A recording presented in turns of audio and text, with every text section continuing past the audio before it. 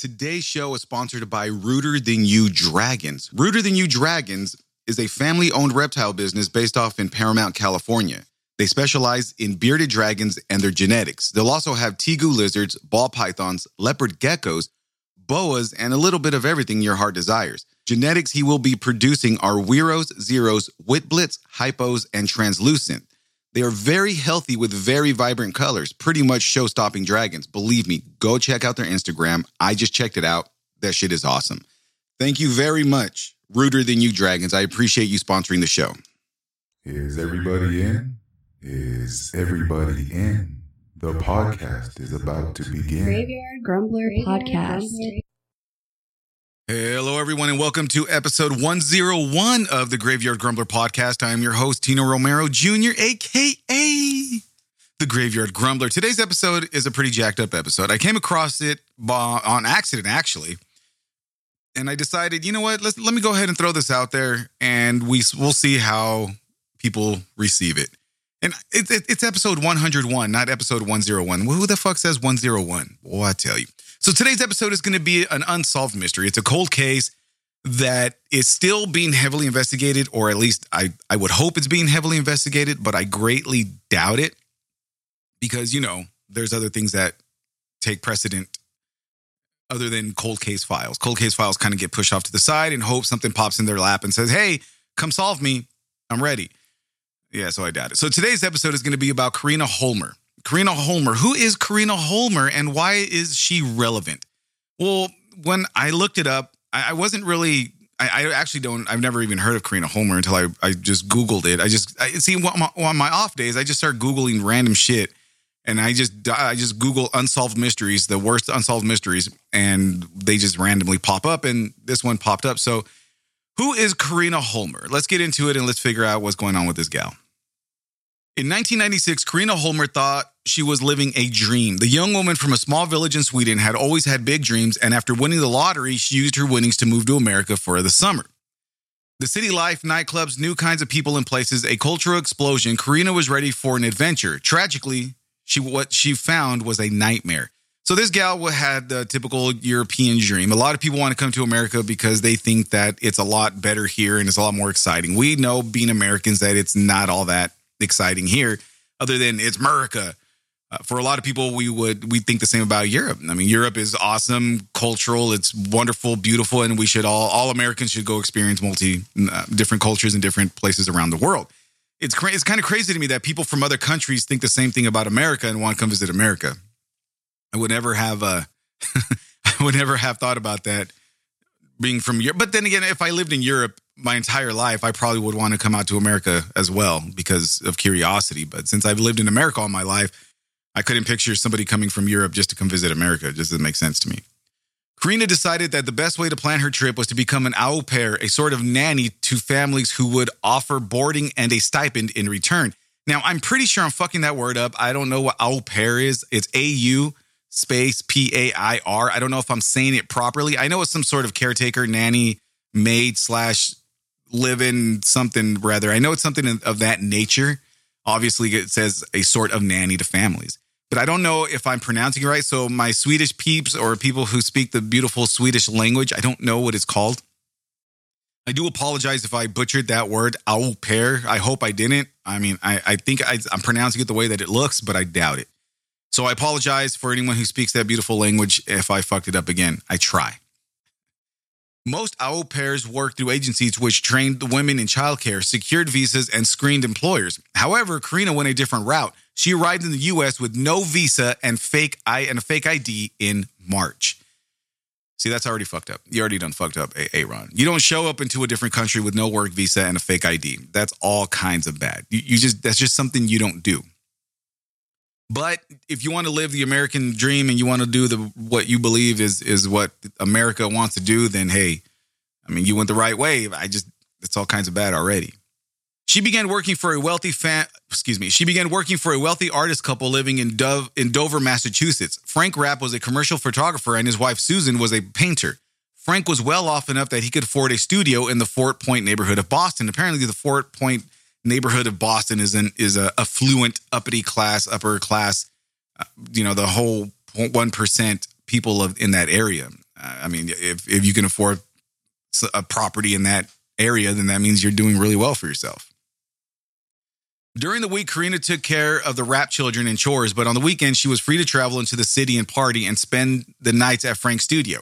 Friday and Saturday nights, Karina would be downtown drinking and dancing until the wee hours of the morning. And it's not unusual. She's a young gal. She wants to party. She wants to experience the other life. And I guarantee that there's other foreigners in that Boston area that had the same ideas and the same wants. And I mean, you can't keep a caged tiger. I mean, you can't keep a wild tiger in the cage forever. You know what I mean? Eventually, they're going to want to get out and frolic.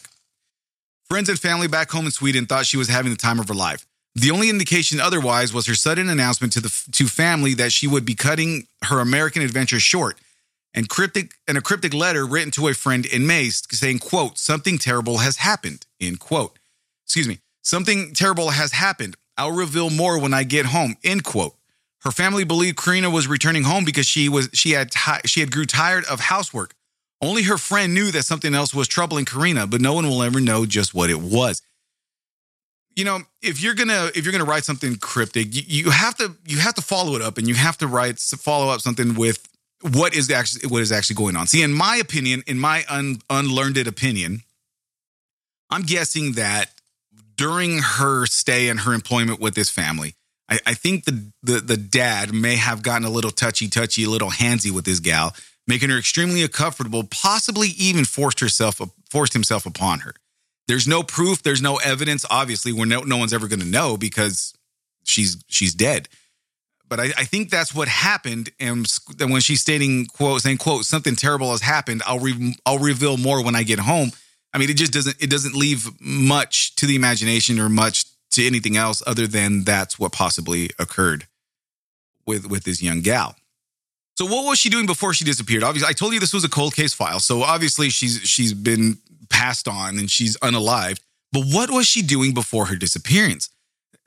There's a lot of different things. There's a lot of different reports that came in on what she was doing. There's some video confirming, there's witnesses, there's a whole bunch of things confirming, but nobody can really pinpoint where she went before she disappeared, or exactly where she was at when she disappeared. On June 21st, Karina went out to a popular club at Boylston Place called Zanzibar. It was a prime hangout for young foreigners with fake IDs. Boy, I tell you. She was seen several times by friends throughout the night, each time chronologically more intoxicated. So if you're going to have a club, why would you specifically make it okay for people with fake IDs to come in and potentially get yourself in trouble? Like in this gal ended up missing. So she went to a popular club in at Boylston Place called Zanzibar. And each time that she was noticed, or whenever time was matched her in her videos or in surveillance, she was chronologically more intoxicated. And you know what? Being young, when you're young and dumb, there's no limit to the alcohol you can drink. You take in as much alcohol as you can. You try to take it down. You drink whatever much you think you can handle. When you realize it's been too much, and then you're all fucked up. I mean, I was there. A lot of us have been there. You don't have to lie to kick it. I know. When you're young, you think you have the stamina of 10 mountain goats in the winter. You're just there for all nighter. But when the shit hits the fan, then you're all fucked up. Before close, she was briefly passed out in the club bathroom and was escorted out by a bouncer after the club cut her off. In the alley outside, Karina struck up a conversation with a local homeless man who she happily danced with. Then she was gone. If she was passed out in the bathroom floor, or if she was passed out in the club on the bathroom floor, and the bouncer escorted her out, why wouldn't the bouncer find out where she lived, get her a taxi, and ensure her safety inside of the taxi? Why would you escort her out and leave her out there for the wolves to take advantage of? We all know from either some of us, unfortunately with personal experience, and other people because we've read and we find out that when women are intoxicated, they are more vulnerable to attacks. They are more vulnerable to a lot of negative attention that shouldn't occur when a woman is intoxicated. A woman should be able to get intoxicated and not worry about getting her life taken or being raped by some fucking creep. And I mean, to me personally, I think the bouncer should have legitimately taken responsibility and got her put into some sort of vehicle for safety, and or him himself made sure that she made it home safely. It just doesn't make any sense to me. Maybe I'm just a different breed. Maybe I'm just an individual who just can know what might happen just in case. I mean, I don't know. It's just me, I guess. The next few hours became a hazy mix of possible sightings as authorities would later try to track her journey. One friend claimed to have seen Karina get into a car with a group of men. According, that's not unusual, especially if they were people from her country or from her area or in Europe, period. It's been documented or said reportedly. I don't know how accurate it is. It took me forever to find everything that I'm telling you. But allegedly, reportedly, supposedly that whenever foreigners, especially European foreigners, are all gathered around in some area and they recognize or speak the lingo, then the gals feel a little more comfortable getting into the car with these gentlemen and heading out for an extra party or for a rendezvous or whatever the case may be. It's just, to me, from what I've read, from my understanding, was that these gentlemen happened to be someone from Europe as well and made her comfortable enough to jump in the car with a car full of men. Now, that's neither confirmed nor denied if she actually went into the car with these individuals. I mean, again, this is all speculation, and but it's been on and on trying to figure out exactly what happened to this young lady, but no one's ever going to know. So unfortunately, her body is discovered. Again, this whole thing is a cold case. She was murdered, and unfortunately, she was found. Listener discretion is advised. It's not anything horrible, but it is a little much. So listener discretion is advised. I can't even talk. I can't even speak properly. Her torso was found in a dumpster behind 1901 Boylston Street, sawed in half above the hip and wrapped in a trash bag. It was only discovered because a man had ripped the bag while rummaging for cans on Sunday morning. Her torso was found in a dumpster, sawed in half above the hip. It was wrapped in trash bags, and the only reason why it was found was because somebody was rummaging for cans. Could you imagine if it was in an upper affluent neighborhood where nobody dumpster dove? Her body would never have been found. Maybe weeks, maybe months, depending on the dumpster people and how well it was buried inside of the dumpsters. It would never have been discovered, ever. Especially being sawed in half. You have a plastic bag just with the upper half of someone's body. Trash people aren't going to take the time to, hey, that looks like a body. Let me go ahead and take this out. You heard me? No one's going to do that. They're just going to let that shit ride, and then possibly maybe she would never have been discovered. And she would have just been another person off of this earth without any knowledge at all, other than people wondering what exactly happened to her. Karina's body was naked and washed clean. Even her makeup had been scrubbed off, perhaps in an attempt to get rid of evidence.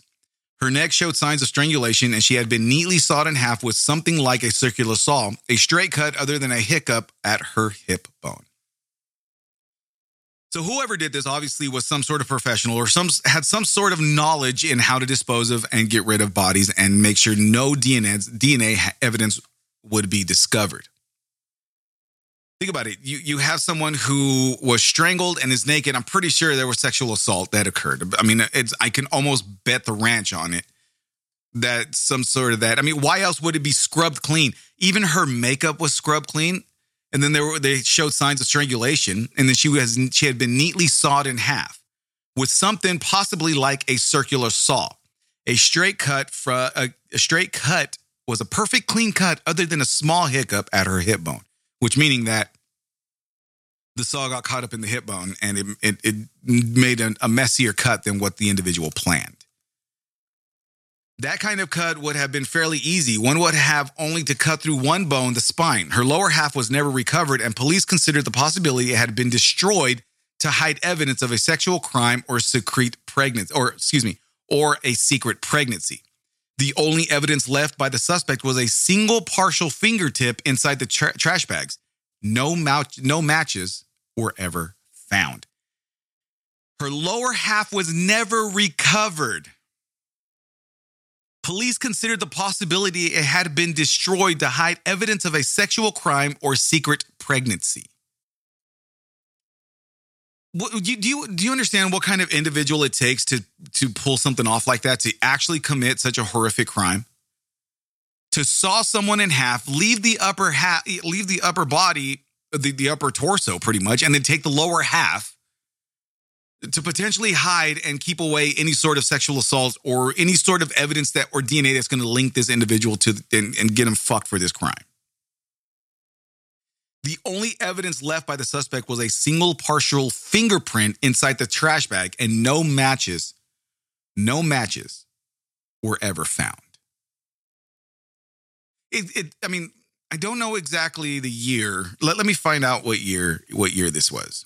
So this was in 1996. So in 1996, obviously the technology that is available to law enforcement now is nowhere near what it was back in the 90s. So unfortunately, we have an idea that, yeah, it was some pretty shitty DNA forensics and all this other crap that was available to the police department. But now, if they still have that, why wouldn't they try to? I mean, I'm sure they have. I'm just speaking out the side of my neck. I'm speaking wild on the yard right now because it just blows my mind that after it's the 90s, 96 to 2006, 2006. That's 20 something years, 25 years, 26 years now that this murder has gone cold and this case has not been solved. It just doesn't make any sense to me how something like that can continue being unsolved. But again, I'm not going to keep going on my personal opinion, although it is my show. I mean, why would he leave the whole body? Was it some sort of fuck you to the police? Like, hey, look at what I did. You're never going to catch me. Ha ha. If you're able to get rid of the lower half, why not just get rid of the entire body, period? So to me, that makes it seem like this was a serial killer and or someone close to this gal and was able to say, fuck you to the cops because I know how to get away with this. Or it could have actually been a cop themselves. It could have been a cop. It could have been some sort of doctor with the knowledge of how to get rid of and not leave evidence for the person to be discovered. That's my guess. Let's get into the investigation. Detective Tommy O'Leary immediately began investigating, talking to everyone and anyone Karina may have been with that night. It wasn't long before he would realize it would be a case like no other and it would haunt him forever. Well, of course it was like a case from no other. From that, like no other. This gal's from Europe has the idea of the America dream here in the good old USA, and she gets unalived and possibly, I'm pretty sure, I mean, it's not possibly. I mean, we're going to assume that she was raped and then just to be brutally murdered and dismembered the way that she was. One of O'Leary's first leads came in the form of a bizarre subject, one of the last people to see Karina alive. Herb Whitten became known as the man with the dog after several people told police they had seen Karina talking to a man who wore matching Superman shirts with his gray Pyrenees. I think that's how you say it, Pyrenees. I don't know, some little small dog. But this fool had a matching Superman shirt with his dog. Come on now. Okay, so I read reports on that. And a lot of people say that it was kind of odd for this guy to have a matching shirt with his dog. It's not odd.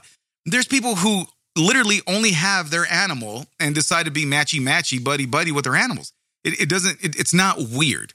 I mean, honestly, it's pretty cool. You walk around, you see some dude walking around with the dog with a matching Superman shirt. Allegedly, this homeless man was walking around greeting people and just wanting to interact sociably with people who are around the nightclub area or around the nightlife area, and happened to run into this gal, and allegedly he was the last one to see her alive. Whitten told police that he enjoyed the attention that he got from women while he walked in the city, but that he knew nothing about Karina. He also had a good alibi. Whitten had been pulled over for speeding on his way home to Andover that night. Again, he'd walk his dog down the city night, and he enjoyed the conversation with it's a conversation starter. You have a matching shirt with your dog. People are going to stop and ask you, especially women who are, oh, that's so cutesy wootsy, and you get, you have people who are a little intoxicated. They get a little brave and they start talking to random people. It's not uncommon. Do they make him an alibi? Do they make him a suspect? Of course it does. Why wouldn't it make him a suspect? He was one of the last people to see her alive, if not the last person to see her alive. But unfortunately, he had a solid alibi for the fact that he was pulled over for speeding on his way home to Andover that night. So allegedly, he would drive about 30, 40 minutes away from his home in Andover down to downtown in the Boyston area, walk his dog and talk to the people around the nightlife, all the youngsters, because he enjoyed the conversation. He enjoyed walking in that area and meeting different people from around the world. That's allegedly the statement that he made. Again, I'm just reading off all this from the little bits and pieces of information that I did receive. It simply didn't seem possible he would have had that time to have already dismembered a body and dumped it near Fenway. Whether he was involved or not, Witten may have taken the truth to his grave. He committed suicide only about a year later. Look, nobody knows too much about Witten. Nobody knows what kind of life he had. Nobody can confirm if he was actually homeless.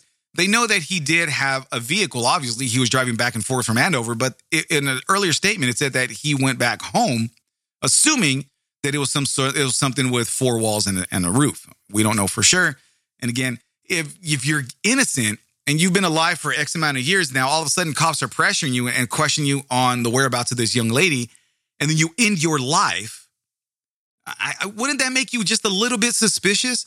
Wouldn't that make it just a little bit odd that you decided to commit suicide when something this tragic and being investigated for this unsolved missing or curious murder that was committed?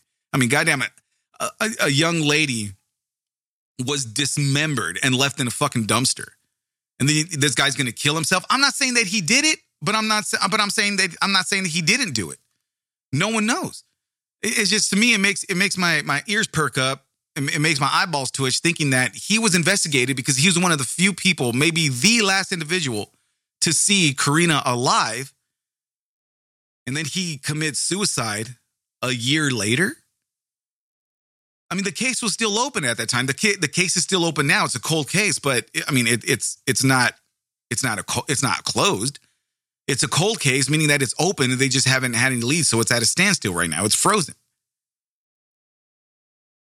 Let's continue. Excluding Witten as a suspect, the police next began to look at Karina's employer with more scrutiny. The rumor from other au pairs was that Frank was a sleazy guy, quote, a creep. So again, one of the things that you wanna understand is that when you're working for someone, it is not common, it's statistically proven that a lot of foreigners, especially young women who come in here with fake IDs and have the American dream to work in the good USA, they are sexually abused and assaulted by their employers. It is a disgusting statistic that is fortunately growing as the years pass. I mean, women, from what I've read, again, this is all just from what the reports statistically that I read from pieces of human trafficking, is that foreign women would rather deal with being assaulted and abused before having to return to a place they so desperately wanted to escape.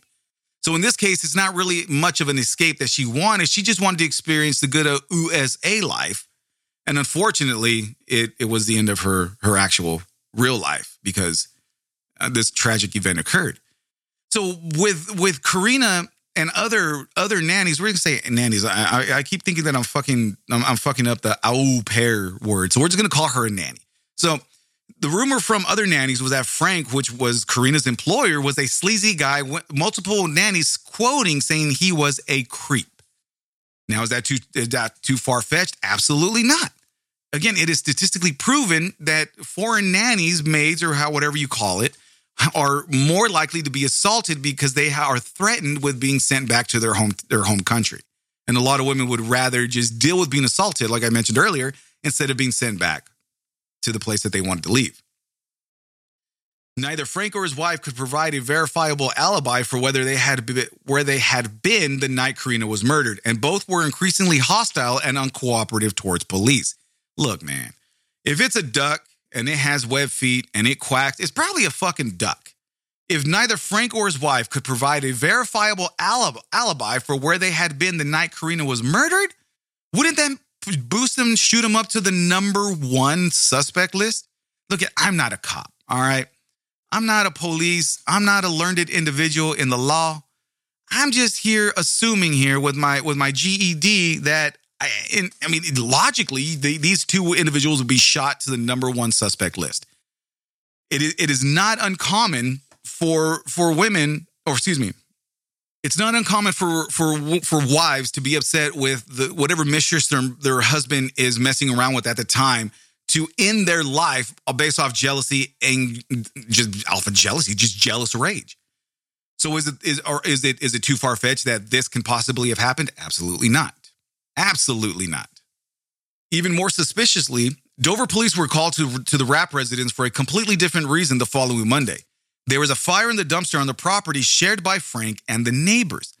Why would there be a dumpster fire on the property when Karina, well, part of Karina, was found in a dumpster wrapped in a plastic bag? Could he have been trying to get rid of evidence? Again, I'm not a detective. I want to be one when I grow up, but I'm not one right now. I'm just assuming. Again, this is just my good enough diploma here. I mean, come on now. If it walks like a duck and quacks like a duck, chances are it's a goddamn duck, right? Right. Dover police said Tuesday they were investigating a Monday night fire in a trash bin near the condominium where the Rapps live and Homer worked, saying, quote, because of what happened with the nanny's torso being found in a dumpster, it seemed a little different, a little odd, end quote, said Dover Police Sergeant Jerry Adams. Again, I just mentioned it. If this young lady's torso was found in a dumpster, now all of a sudden the guy who she worked for is burning shit in a dumpster? Come on now. You know, I mean, look, 1 + 1 is 2, right? Let's just add it up. I'm not saying that he did it, but I'm not saying he didn't do it. Let me know what you think. Let me graveyardgrumbler@mail.com is the email. Graveyard Grumbler podcast on Instagram and Podbean. Let me know if you think that Mr. Rapp is probably the number one guilty suspect and or who did it, or was it the Superman matching dog guy who's committed suicide shortly or a year later after being questioned? But he had a strong alibi, so I don't see how that would be. But over here, the Mr. Rapp, the employer of Karina, is just doing weird shit. Adams said 3 bags of evidence, including some clothing but no body parts, will be turned over to Boston police. It was not immediately clear whether the cloths belonged to Homer or where the evidence was found.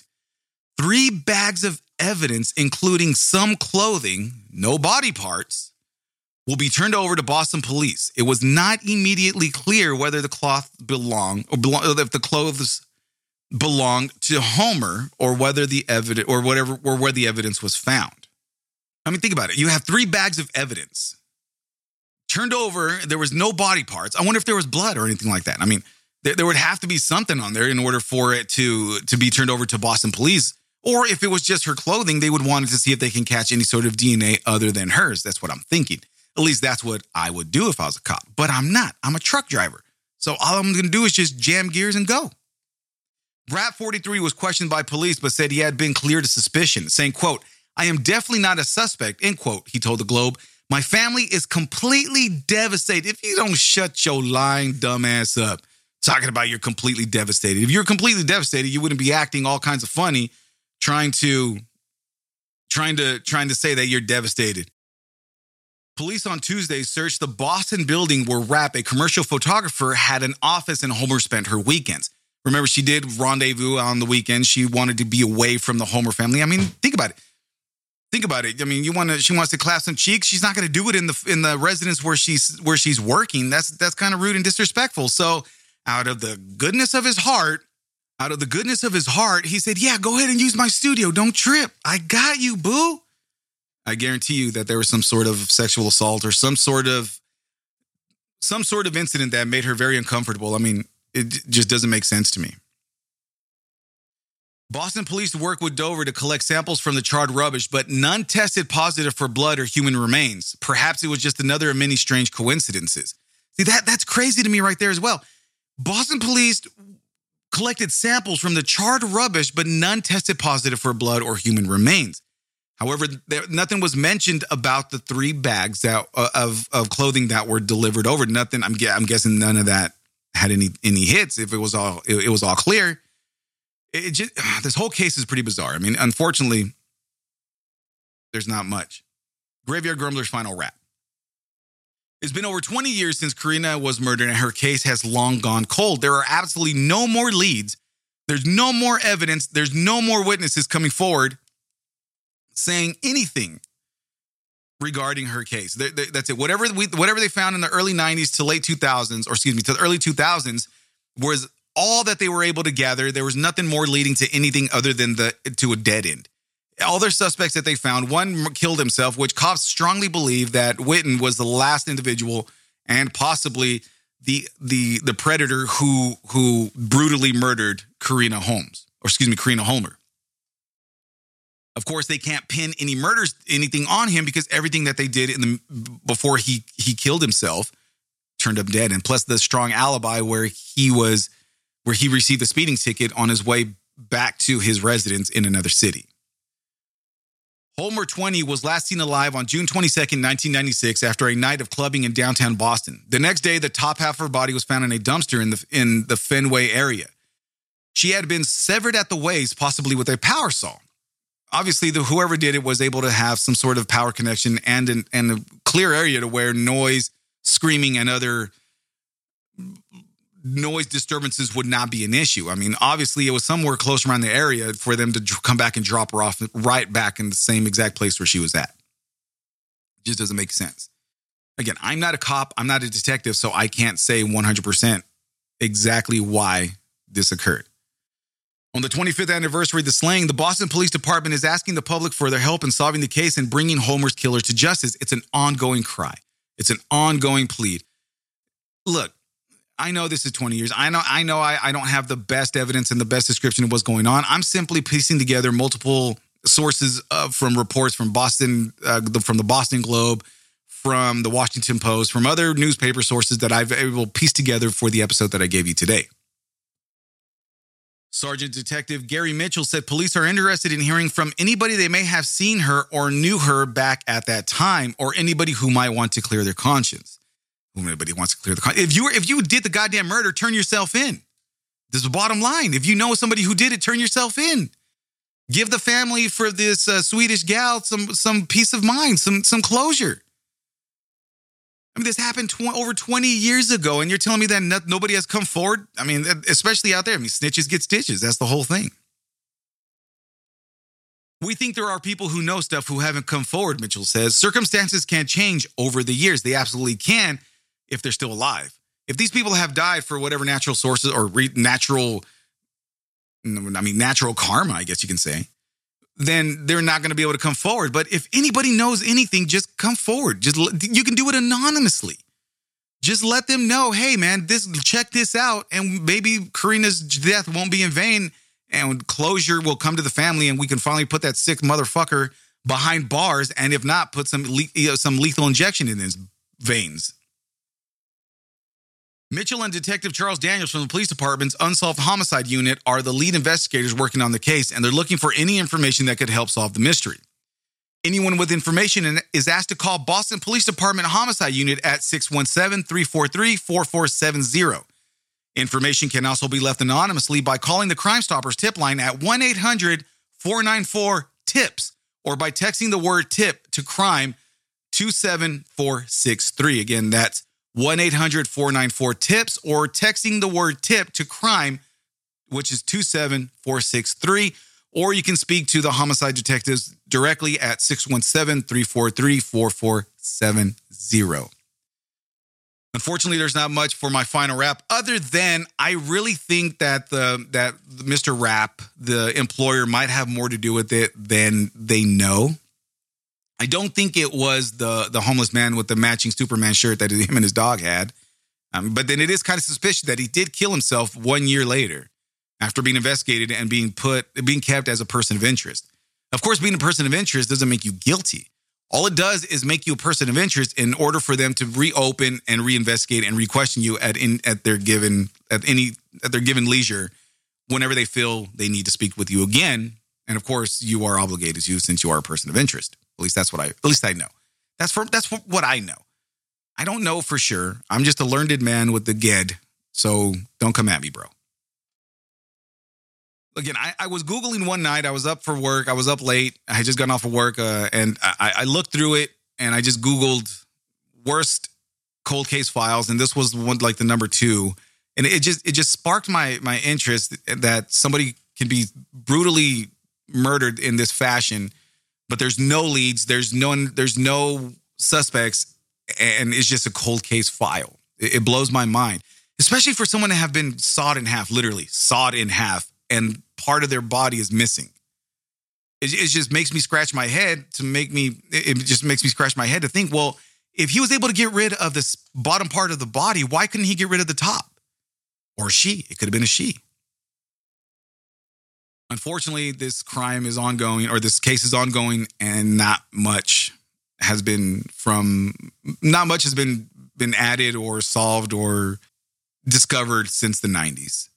It's going to continue a cold case over 20 years. Nothing has changed. So again, if you know anything, by all means, reach out to those numbers, 617-343-4470 for the Boston Homicide Unit, or you can leave an anonymous tip by calling 1-800-494-TIPS or by texting the word tip to crime, which is crime 27463.